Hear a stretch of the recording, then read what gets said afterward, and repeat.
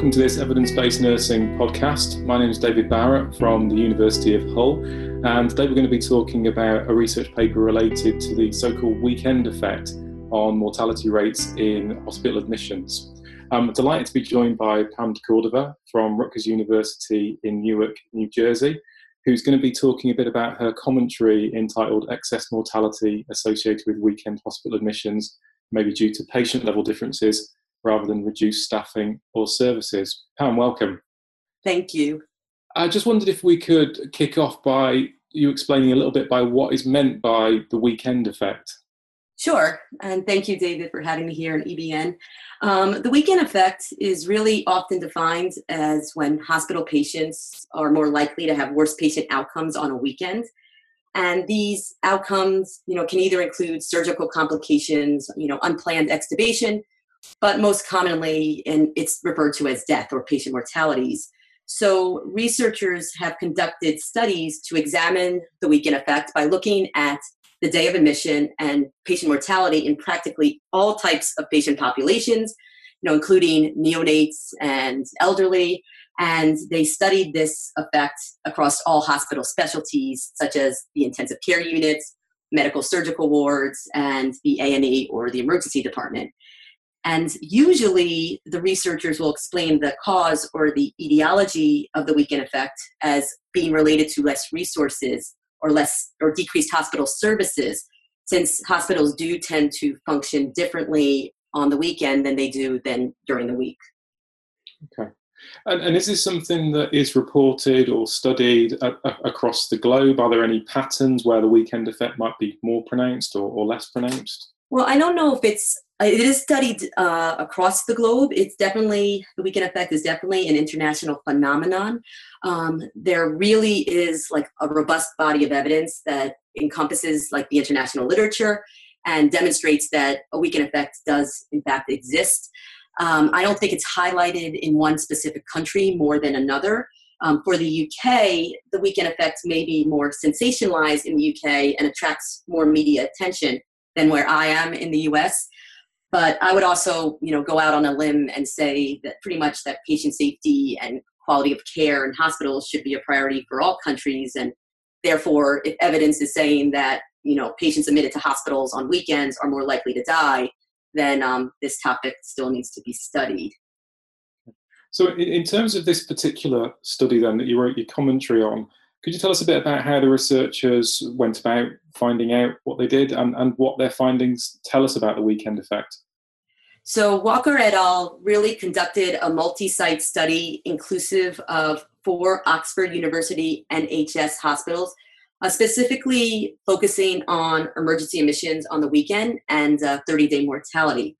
And the researchers chose to use 30-day mortality because this outcome doesn't necessarily focus on death in the hospital, but rather 30 days since the time of admission. And existing work and existing studies have used 30-day mortality as a common outcome. And, similar to other types of work that looks at the weekend effect, the researchers had a sample size of over 500,000 emergency admissions, which spans the years from 2006 to 2014, with about 120,000 of those admissions being weekend emergency admissions. And what's unique with this study is that their data source, the researchers used electronic health records to really identify 15 common hematology and biochemistry blood tests as an indicator of patient severity of illness. And one of their hypotheses was that patients who do present on the weekend as an emergency are sicker than those who present during the week.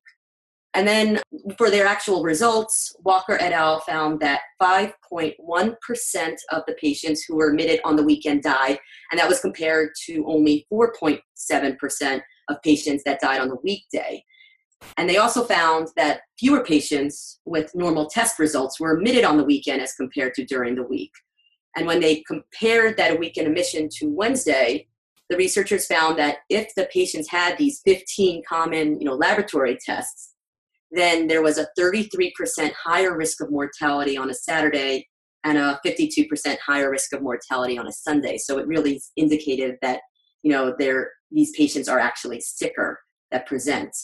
And then finally, one of their main findings and their take-home message is in their, adjustive relative risk ratios. The risk of 30-day mortality was higher on Saturday and Sunday compared to Wednesday. But one thing that I find really interesting about this study is that Walker et al. Investigated the weekend time and pretty much the time on the weekend that these patients were more likely to die. And that time was surprisingly between 1100 and 1500, or 11 a.m. and 3 p.m. on the weekend. So right in the middle of the day was the highest risk for patients to die. What really makes this study unique in my eyes, there's two real reasons, is that first, that the researchers used electronic health records to identify these laboratory results to determine how sick a patient was in the A&E.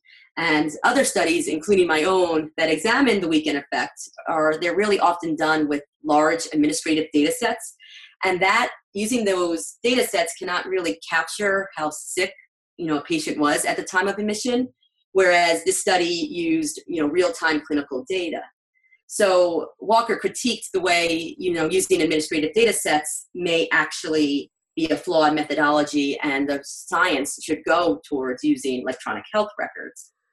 And the second reason that the study is unique is that Walker et al. Examined hospital workload and decreased resources to determine if these, decreased resources on the weekend may explain patient mortality, and they actually did not find an effect. So the author's explanation of this finding is that patients who do present on the weekend are in fact sicker, and that's inconsistent with existing research in which the weekend effect is explained by decreased resources. Okay, so I suppose the follow-up question to that is then why are sicker patients presenting at the weekend? What's driving that different characteristic amongst our patient groups?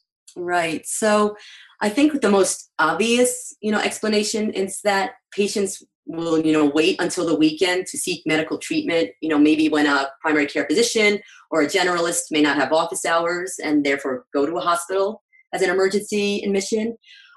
It may also be that, frail or elderly patients have no access to providers during the week because their loved ones may work and cannot get them to a hospital. And a possible, maybe a stretch, but another possible explanation may be that for even a younger, demographic, it may be that patients are distracted during the work week and ignore symptoms during, until the weekend because of the simple explanation, that I'm too busy to take care of my own health. But what I find, specifically counterintuitive in this study is that Walker et al. Did find that the highest risk for death on the weekend was in the middle of the day. And that might be explained that patients ignore symptoms during the night in hopes that they will be relieved, and those symptoms don't be relieved, and thus they have to seek treatment, during the day on a weekend. So it sounds from what you said that this paper takes the debate about the weekend effect in a slightly different direction, focusing more on patient characteristics than organisational resources. So what does that mean for the future in terms of research and in terms of clinical practice? I think, it definitely is a controversial, topic now, especially since the science, it will probably change because we have all these existing studies that looked at or explained the weekend effect by decreased resources. From the clinical perspective, I think the biggest take-home message from the Walker et al. Study is really to have clinicians ensure that these blood tests are ordered on patients who present in emergency situations, and maybe consider having providers ordering lactate levels and arterial blood gases, because the researchers in their study found that these tests weren't routinely ordered, and the lactate levels and the arterial blood gases are often predictive of sepsis as well as decreased oxygen levels. I'll also add that the authors specifically mentioned as a limitation of their study of not having the National Early Warning Score on the electronic health record, which I believe is used in the UK for emergent patients. On the research side, really trying to encourage researchers to build off the study, which may be rather than using administrative data sets, which I don't want to downplay those. They provide a wealth of information. They are large and they are cheap and easily available, but really almost trying to also obtain real-time clinical data, such as electronic health records, that may have better indicators of patient severity of illness, or whether a patient is, or measures whether a patient is sicker or not. Pam, that's fantastic and really interesting area. Thanks ever so much for telling us more about it. Great. Thank you so much. And you can find Pam's commentary and indeed all our commentaries on the Evidence-Based Nursing website. You can also find the podcast on our website, and you can keep up to date with all our commentaries, all our other articles, and our fortnightly chats on Twitter @EB Nursing.